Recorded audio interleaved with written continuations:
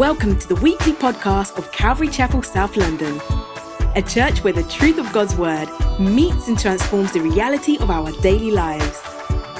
We hope you are impacted by this week's teaching. Good afternoon, guys. My name is Mark, and I'm a member of the church here. I feel that I definitely have to say that because as things are changing, half the people I don't know anymore. So I look forward to getting to know some of you guys a bit better. Should we get started? I'm going to pray.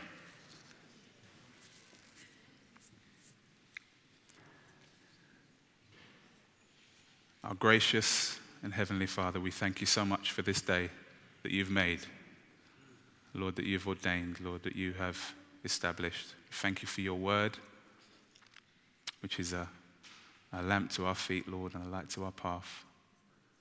We thank you for your Son, who you sent to take our place as a propitiation, who paid the price for us. We thank you for salvation. Thank you, Lord, it's because of you that we're able to be here today. And Lord, we center our mind and our heart and our thoughts on you. Lord, I pray that you'd help us to lay aside anything that may be distracting us. Lord, that anything that would stop us from hearing from you today. We thank you so much, Lord, that you desire to speak to each and every one of us. Lord, I pray that you would give us ears to hear and hearts that would be soft and supple to respond. In Jesus' name, amen. So we started this series called Defend and Contend to the End, and we are nearly at the end, actually. And Pastor Rob reminded us at the beginning that we're at war.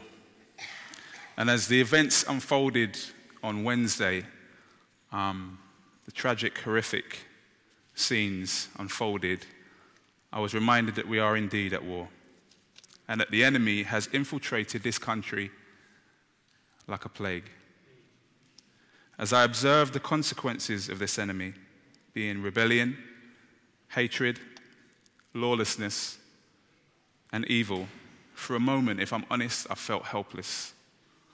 And I put my head in my hands, considering the fact that I was going to have to be standing here today. And I thought, Lord, really, is there any point? Is there any point in me turning up today to open the Bible?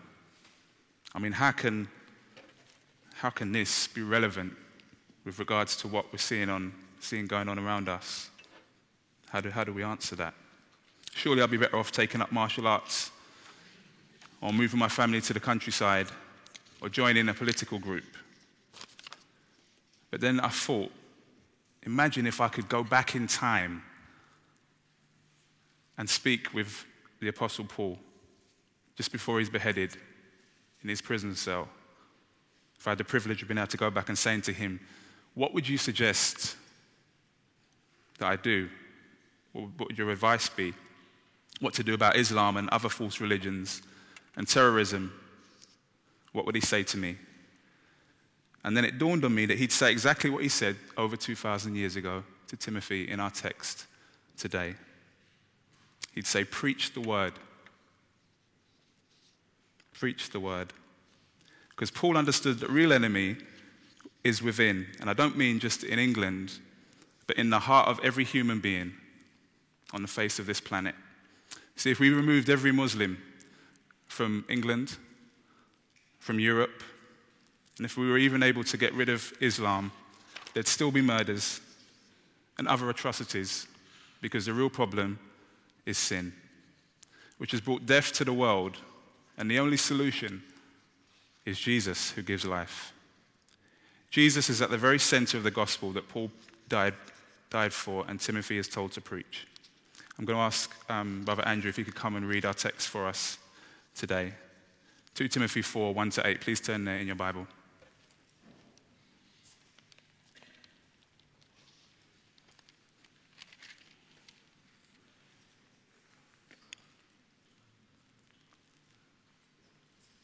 Reading from verse 1 to 8, as Mark said. I charge you in the presence of God and of Christ Jesus, who is to judge the living and the dead, and by his appearing and his kingdom, preach the word. Be ready in season and out of season. Reprove, rebuke, and exhort with complete patience and teaching. For the time is coming when people will not endure sound teaching, but having itching ears, they will accumulate for themselves teachers to suit their own passions, and will turn away from listening to the truth and wander off into myth. As for you, always be sober-minded, endure suffering, do the work of an evangelist, fulfill your ministry. For I am already being poured out as a drink offering, and the time of my departure has come. I have fought the good fight, I have finished the race, I have kept the faith. Henceforth there is laid up for me the crown of righteousness, which the Lord, the righteous judge, will award to me on that day, and not only to me, but also to all who have loved his appearing. Amen. Thank you, Andrew. So as I said, Paul is in prison in Rome, while Timothy, his son in the faith, is in Ephesus. So you need to think of this as a father writing to his son, his last words, as it were, before he leaves this mortal coil. Paul's about to be executed for being a Christian and for preaching the gospel. It's a scary thought. He's about to be executed for what I am about to do. Having told Timothy in chapter 3, verses 15 to 16, that all scripture is God-breathed. And I just considered that as I came in this morning, as I drove past the Jehovah's Witness stand, which said, do you really know what the Bible teaches? As I came in and I considered that actually God's word is the only word that is God-breathed. This Bible that we hold is God-breathed. There's no other book like it, no other teaching like it. And therefore, it's sufficient for all of life and ministry. Paul wants to get to Timothy's full attention with a very serious charge. So if you look with me at verse 1. I charge you, he says, in the presence of God and of Christ Jesus, who is to judge the living and the dead, and by his appearing and his kingdom. Verse 1. So Paul reminds Timothy and all pastors that all they do is under the watchful eye of the Almighty God. It's both a comforting and a humbling and a sobering thought that if you desire to be in ministry, God's eye is on you. He's there to protect you and to keep you, but he's also there to ensure that you're faithful. So any pastors or leaders or anyone who would desire to preach God's word, then let that be an encouragement and a warning to you, as it is to me. Jesus is the one who will judge him, Timothy, that is, and indeed everyone on his return. You've already had, you got your money's worth there already. You've already learned that actually Jesus is going to judge the whole earth. He's going to judge everyone. He has all authority in heaven and earth. He's going to stand in judgment of all that you have ever done and all that I've ever done. And we know that we're guilty, don't we? We've broken God's laws. We've lied. We've cheated. We've stolen. We haven't put God first. We haven't loved him as we should do. As our creator, we have not given him our best. Notice, as always, that Paul has the end in sight. We've been looking at it as we've gone throughout. Chris Green, one of the lecturers at college, makes these comments on this first verse. He says, in this verse, there are 4 elements. So you've got the reality of God's presence, that Jesus Christ is the judge, and that Timothy should be exercising his ministry in the light of Jesus' appearing and kingdom. So this is what is on mind for Timothy here, for Paul, sorry. Together they are the context for which Paul's solemn call to loyalty is delivered. So if you look down in verse 8, hopefully you've got your Bibles with you. You see, which the Lord, the righteous judge, there it is again, and not only to me, but also to all who have loved his appearing. And then in verse 17, that the Lord stood by me. Here again is a reference to God's presence. So this is Paul does ministry and he's encouraging Timothy to do ministry with these things in mind. So there's 9 commands in this text, but really they all stem from the first command, which leads me to my first and only point, you'll be glad to hear, which is King Jesus is coming back, so preach the word. So the word that Paul uses for preach is kerusso, and I've got a few Greek scholars in here today, so I'm sure they'll tell me I've pronounced it wrong. You can speak to me afterwards about that. And it means to herald or to proclaim a message publicly with conviction. It's not the type of preaching that we think of that everybody says, don't preach at me, I don't want to listen, get in somebody's face. But it is the public heralding. It's what's on focus here is public ministry, the public ministry of a church leader, of a pastor. Remember, Timothy is a church leader, he's a pastor, so really the primary application today is for church pastors. But there's also application for all of us to take away, so don't go to sleep. So remember when Paul is talking to Timothy, who's a pastor. So this is what a Christian pastor must do. So when he says, I charge you, this is a command. And he says, in light of, imagine, so God is here and Jesus Christ, who's going to judge all that you do, Timothy. I'm not suggesting that you preach the word. I'm commanding that you preach the word. This is something you must do, and also all pastors must do. So what's the word referring to? If we look back to verse 14.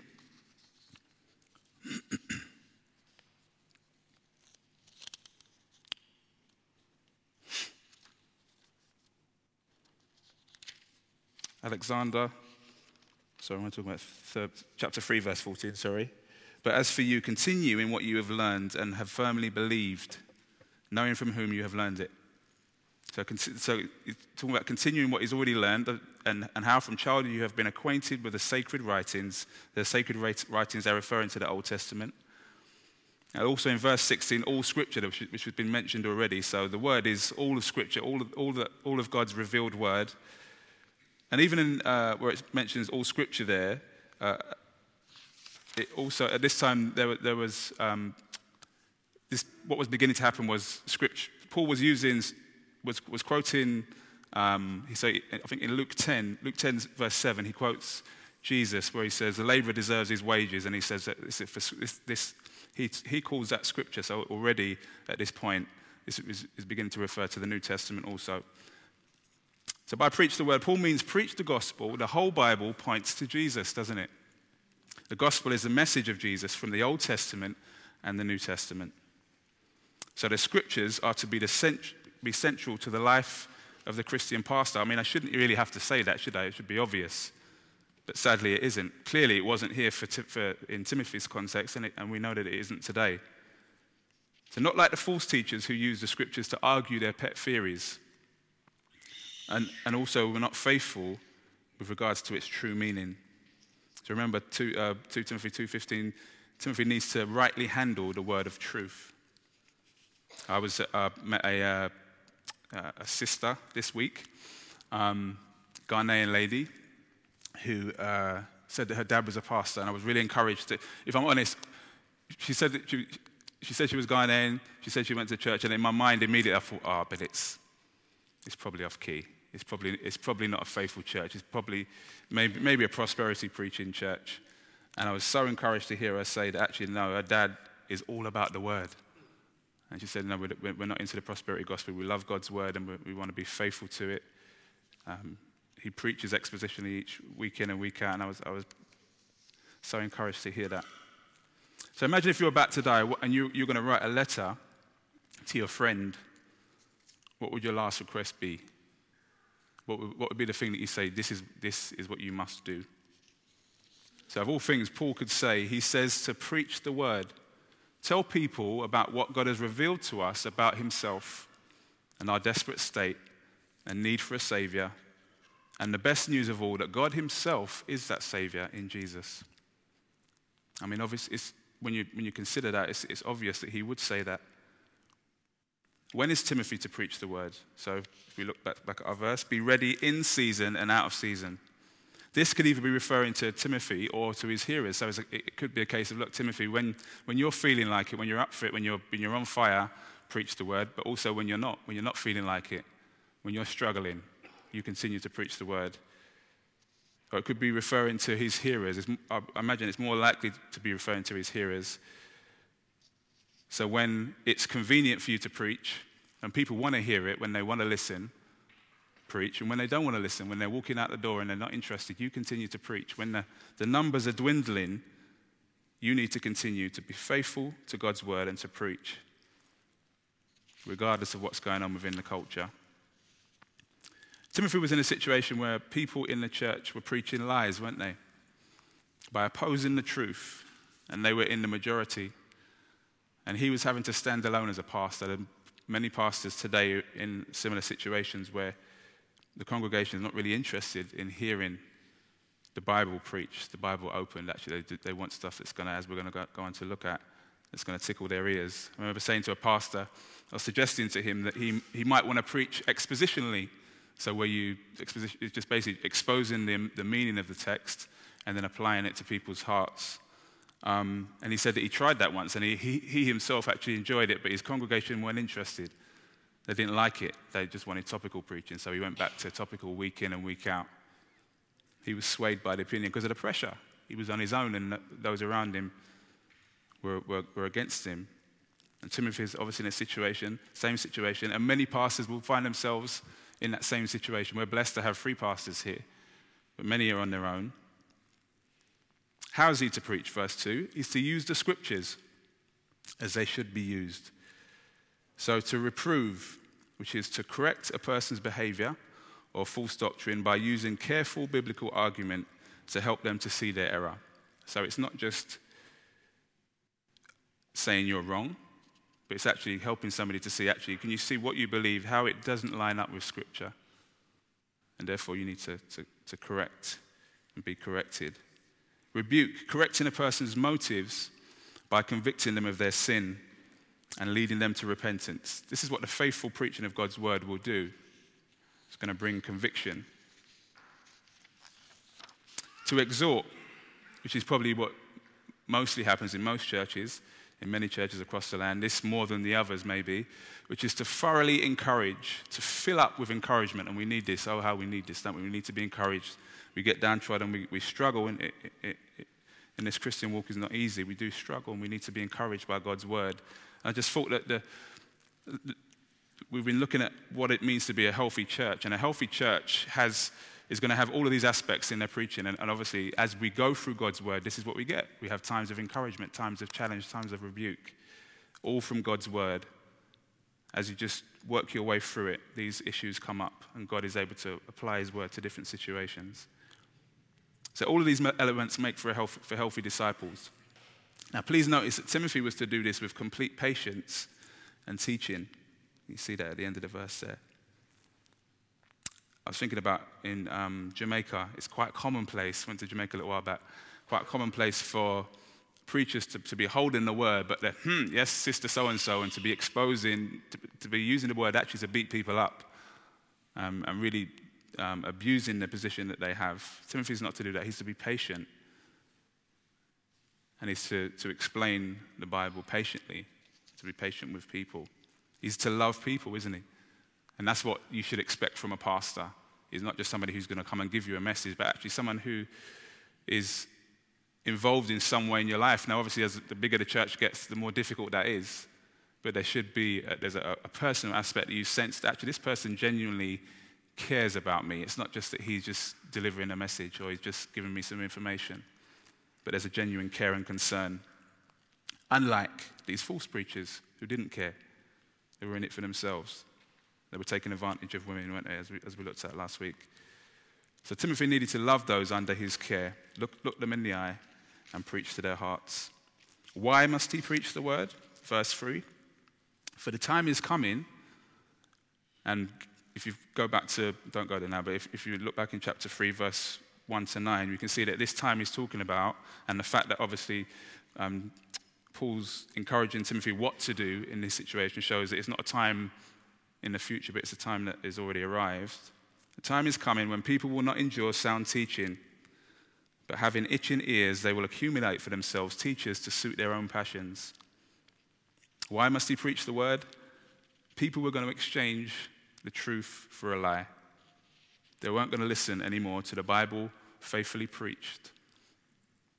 Wrong desires will lead to wrong teaching, which will lead to wrong living.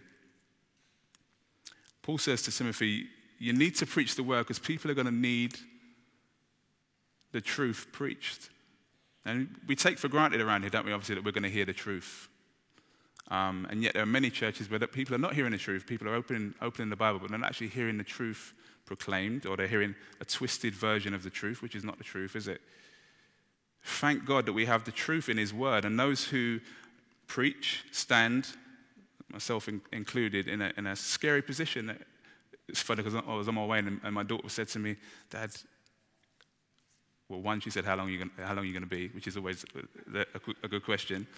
But she said, why do you take so long to study, basically? And one is because I'm just very slow and dense. But she said, I imagine if you were going to speak for 45 minutes, you probably need to study for 5 hours. And I said, actually, like the kind of standard, what I heard anyway, was an hour a minute. But I'm sure maybe one day I'll get there. But there needs to be faithfulness in preparing God's word, faithfulness in preaching. I could have just turned up today, couldn't I? Just said, actually, I'm not going to bother preparing. But that wouldn't be faithful. That wouldn't really be me understanding even the text that we're looking at today. Being reverent to the fact that God is watching, God is expectant that I will be faithful.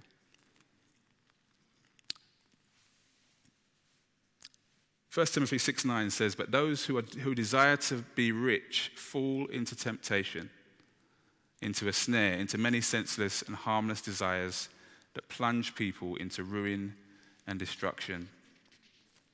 Thinking about the fact that people have itching ears, they have these desires, and then they find people who are going to actually tell them what they want to hear. So yet there are many in church who long to be rich with regards to the finances. And so they search, and not that hard, it's not difficult, is it? You just switch on the God channel or visit any local church, probably on the high street. They search for churches and teachers who will satisfy their itching ears with preaching that suits their desires. Men and women who will not be faithful to declare the whole counsel of God, but will week in, week out, preach about money and how God wants you to be rich. It's a man-centered gospel where you're at the center of it. God really just exists to bring you pleasure and to glorify you, not the other way around. He's there as a piggy bank. Men who will tell you, you're a king's kid. You're the head and not the tail. You're blessed going out and blessed coming in. God speaks things into being. He has creative power. Therefore, you're God's child. You too have creative power. Speak to your bank account. Say, money cometh. I'm ashamed to say that was me once. Walking around my house, money cometh, money cometh. Well, now the money still doesn't come. Sickness, that's not your portion. Throw away your medication and just have faith. Remember, you're God's anointed. And if anyone challenges you with regards to your beliefs or desires, tell them, touch not the Lord's anointed. These teachers are not without Bibles, but they are not teaching faithfully what the Bible teaches. They don't sit under the authority of God's word, submitting to it. They want to make God's word a slave to their own selfish desires. Now, I've got a confession to make. I, not too long ago, had a desire to have, we need to get a new car. A desire to have a Volvo XC90. Nice car, I don't know if you've seen it. And that desire turned into me having my heart set on it. I got to the point where I kind of had my heart set that I was going to have it. Began to read the reviews, and most of the reviews very kindly informed me the cold, harsh truth that you can't afford a Volvo XC90, Mark. The running costs will kill you. But my ears were itching, so I used to skip over the bad reviews, and I'd find the odd one that said, actually, we just talk about how great the car was and how nice it was to drive, and thankfully, by God's grace, he's delivered me, and we've moved on, and it's no longer an issue. Confession's good for the soul. I've got it out there. Thank you, Lord. So it's one thing when it's a car, but But what you listen to, what you're taught, is important, isn't it? It's important that when you came out today, that you surely, hopefully, you desire that you're going to hear the truth. Because it's going to affect your life seriously if you apply what you hear, positively or negatively. It seems like that was the case of the two murderers in Woolwich, doesn't it? They said that they found tapes in their car and that they'd been listening to extremist preachers who were preaching hatred. And then the consequences were horrific. I just want to read from, if you can turn your Bibles from Romans 14, verse 10.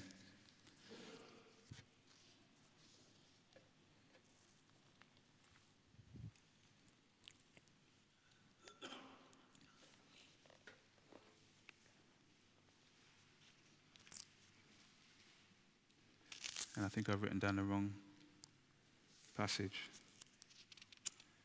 Maybe it's 13.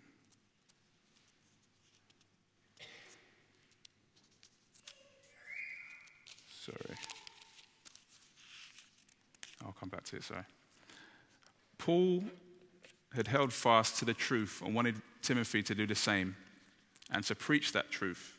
And like I said to you, God's word is true, isn't it? And thank God for that. You're not doing the sign already, are you? Oh, okay. Jay said she was going to give me an assignment. It was 50 minutes. I was going to say that was quick. So Paul had held fast to the truth and wanted Timothy to do the same and to preach that truth. God's word is true. And it teaches us truth about the origins of life, the purpose of life, who God is and who we are, what the problem is with mankind, and also the solutions to man's problems. Without the truth of God's word, we're all just fumbling around in the dark with no hope. All that we'll be left with is myths, fairy tales, as we see here with these guys in our text. Timothy is to persevere with preaching the word, even when all those at church don't want to hear it. When people start leaving because their ears are itching and the numbers start to dwindle and the tithes and offerings decrease and the rent on the church is due, Timothy is to continue to preach. Verse 5, as for you, stark contrast now, Timothy, as Paul always likes to draw these contrasts. As for you, always be sober-minded, endure suffering, do the work of an evangelist, fulfill your ministry. Timothy is to keep his head. He's to keep his head with regards to preaching. He's to be sober-minded and endure suffering. And anybody knows, as we've been looking through, that if you stand up for the truth, if you preach the gospel, you're going to suffer. Jesus' life was taken. Paul here is about to have his head taken from his shoulders for preaching the gospel. Timothy is going to suffer for preaching the gospel. All who desire to stand up for the truth are going to suffer. Now, while not all Christian ministers are going to lose their life for preaching, we will suffer for it, won't we? For being believers, even as we read, I think, back in chapter 2, it says, all who desire to live a godly life will suffer, but God's grace will strengthen them. And that's key here. We see Paul continuing, constantly mentioning and referring to the grace of God that enables him, that equips him, that empowers him to persevere. Timothy is to do the work of an evangelist, which is another reference to preaching the gospel and to fulfill his ministry, which is to persevere, is to complete the course. Preaching is to be central. So what is your attitude towards faithful Bible preaching? Have a think about that just for a second. Do you come to church, honestly, excited about hearing from God's word, excited about hearing from God, expectant that someone's going to open the Bible and preach from it, but also to be faithful to that, to preach what the text is saying? Do you pray for your pastors, for our pastors here, as they stand up and preach, before they preach, while they're preaching? Are you praying for me now, or are you just thinking, keep it moving, I've got somewhere to be? Obviously, a lot of you probably are thinking that. I still love you. I covet your prayers to grow and to develop in my preaching. I realize that I'm a novice in many ways. And yet I thank God for his grace, even to enable me to stand. But I do ask that you would continue to pray that the Lord would help me to be more faithful, to be more clear, more concise. I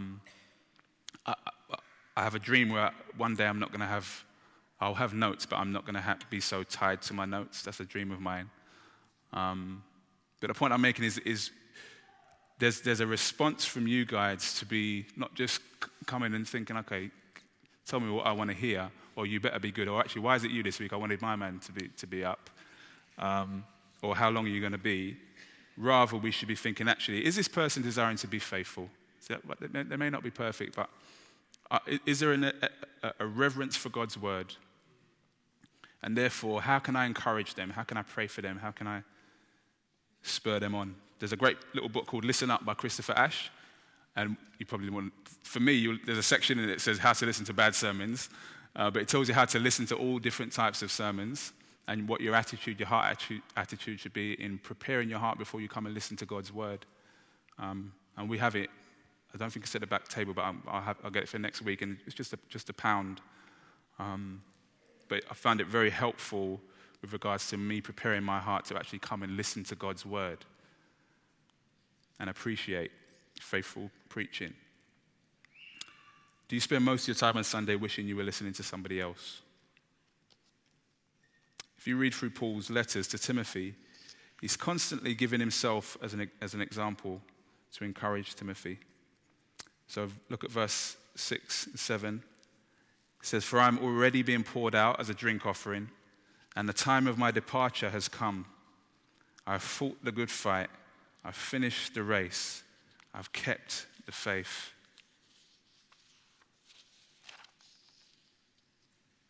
Paul reflects on his imminent death by using an Old Testament picture of the drink offering.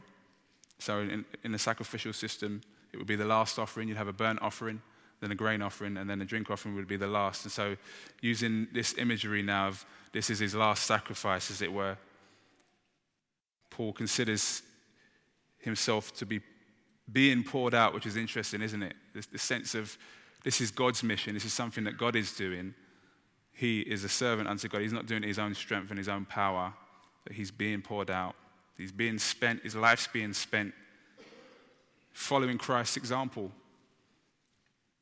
And like I said, because of his focus not being on this earth, but he's considering the salvation of the elect. That's why he preaches the gospel. He told us that this gospel is worth more than his life. He's convinced of that. Doesn't just say that in word, but it's evident that he's suffered greatly for it. Paul was called by God to preach the gospel and to suffer for it. Acts 9:15-16. You can go there in your own time and see his commissioning by the Lord. And that's exactly what he did. And he did that until the end. He was faithful to the end. He persevered to the end. Now, if you're not careful, you could think that Paul is kind of bragging about fighting. And running his race and keeping the faith. But that would be to misread Paul. That would be to misread Timothy, as we've looked at. I think it's back in 1:8-9. We see that Paul was very clear that he's running this race. He's able to persevere purely and only and solely because of God's grace, because of God's enabling, God's power, God's goodness to him. And that's the same for any Christian minister, isn't it? And really the same for any believer here today. How can we persevere in this race? How can we continue to stay faithful? Well, it's only purely and solely by us trusting in the grace which is given to us in Christ. Looking to him. And a sense of looking forward for what is to come. This week I listened to, just accidentally, I was driving in to somewhere early in the morning, and John MacArthur came on, and he was preaching. He's doing a sermon series with regards to what the new heavens and the new earth is going to be like. So what's it going to be like once we leave this earth? And no word of a lie, I was moved literally to tears. As it was a simple thing in many ways, but it just blessed me as he talked about the fact that he talked about the Mount of Transfiguration and how the disciples were able to identify Moses, and how we in the new heavens and new earth will be able to identify one another. There'll be a sense of being able to identify one another, and that we'll see those who have gone before us. And so we'll know, oh, that's Moses over there, that's Paul over there. And that I will be reunited with believers and I know that, but just as I was reminded of it, it gave me great hope again.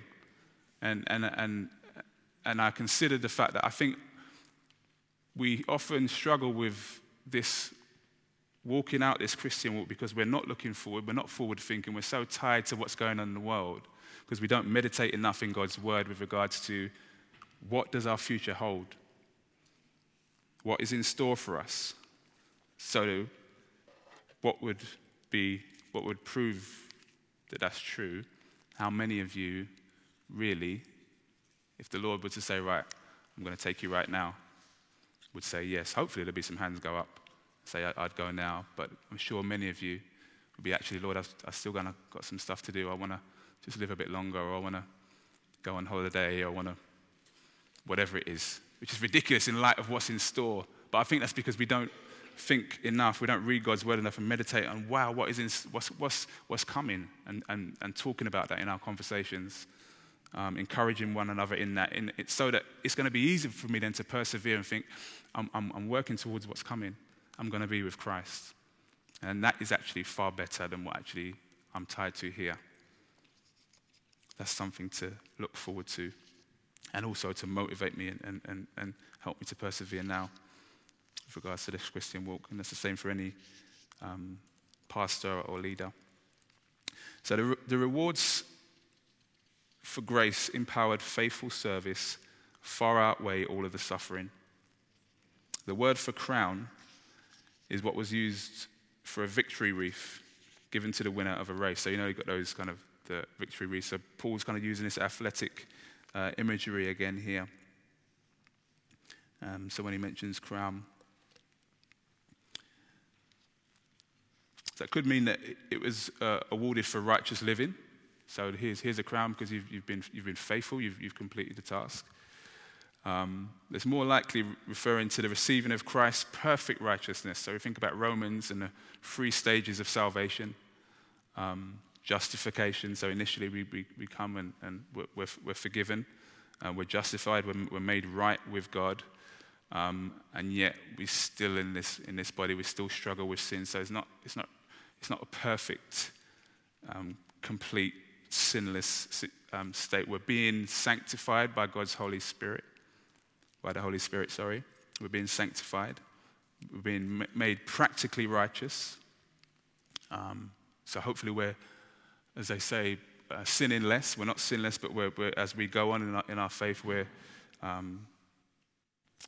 becoming more and more like Christ.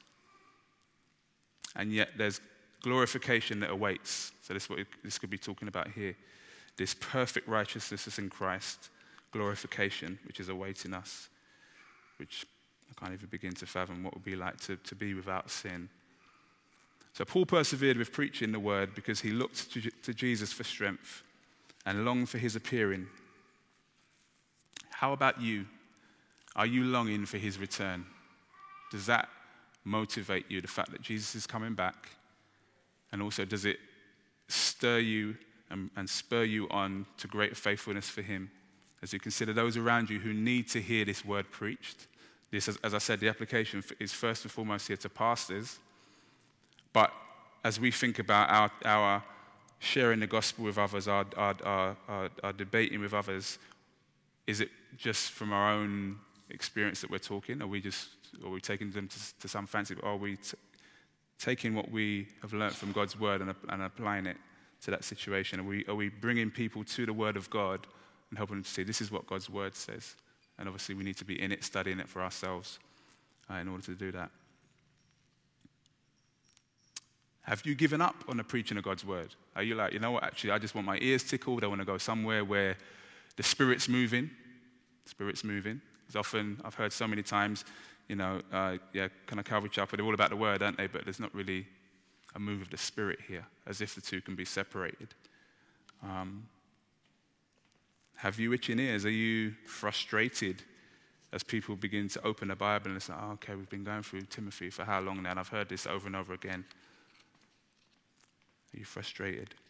Christian race is long and sometimes hard, but you will make it as you draw strength from the grace that is in Jesus, as you look forward to the certain reality of his return and you long for him. Pray that you will not stop listening to the truth, proclaimed from God's word, and that you will apply it to your life in order to be changed. And pray for preachers and for churches in this land that they would return to God's word, that they would be faithful, that they desire to be true. And continue to pray for your leaders here, that they likewise would be faithful. And don't give up on the preaching of God's word. Pray with me. Father, we thank you so much for your grace. Lord, thank you for your word. And Lord, we thank you for preaching. Lord, that it's foolishness to many. Has no power in and of itself as far as the world is concerned. And yet, Lord, we thank you that you use it to ignite faith. Lord, to draw men unto yourself. It's a means of grace that you've chosen to point people to their desperate need for you and to the Lord Jesus Christ, the only hope for this world. Lord, we thank you and pray, Lord, that you would help us not to give up on preaching your word. In Jesus' name, amen.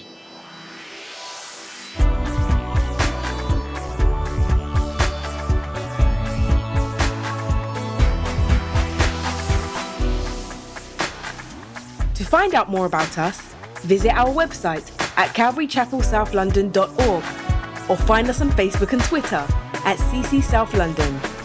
Join us next time for more of God's truth to transform your reality.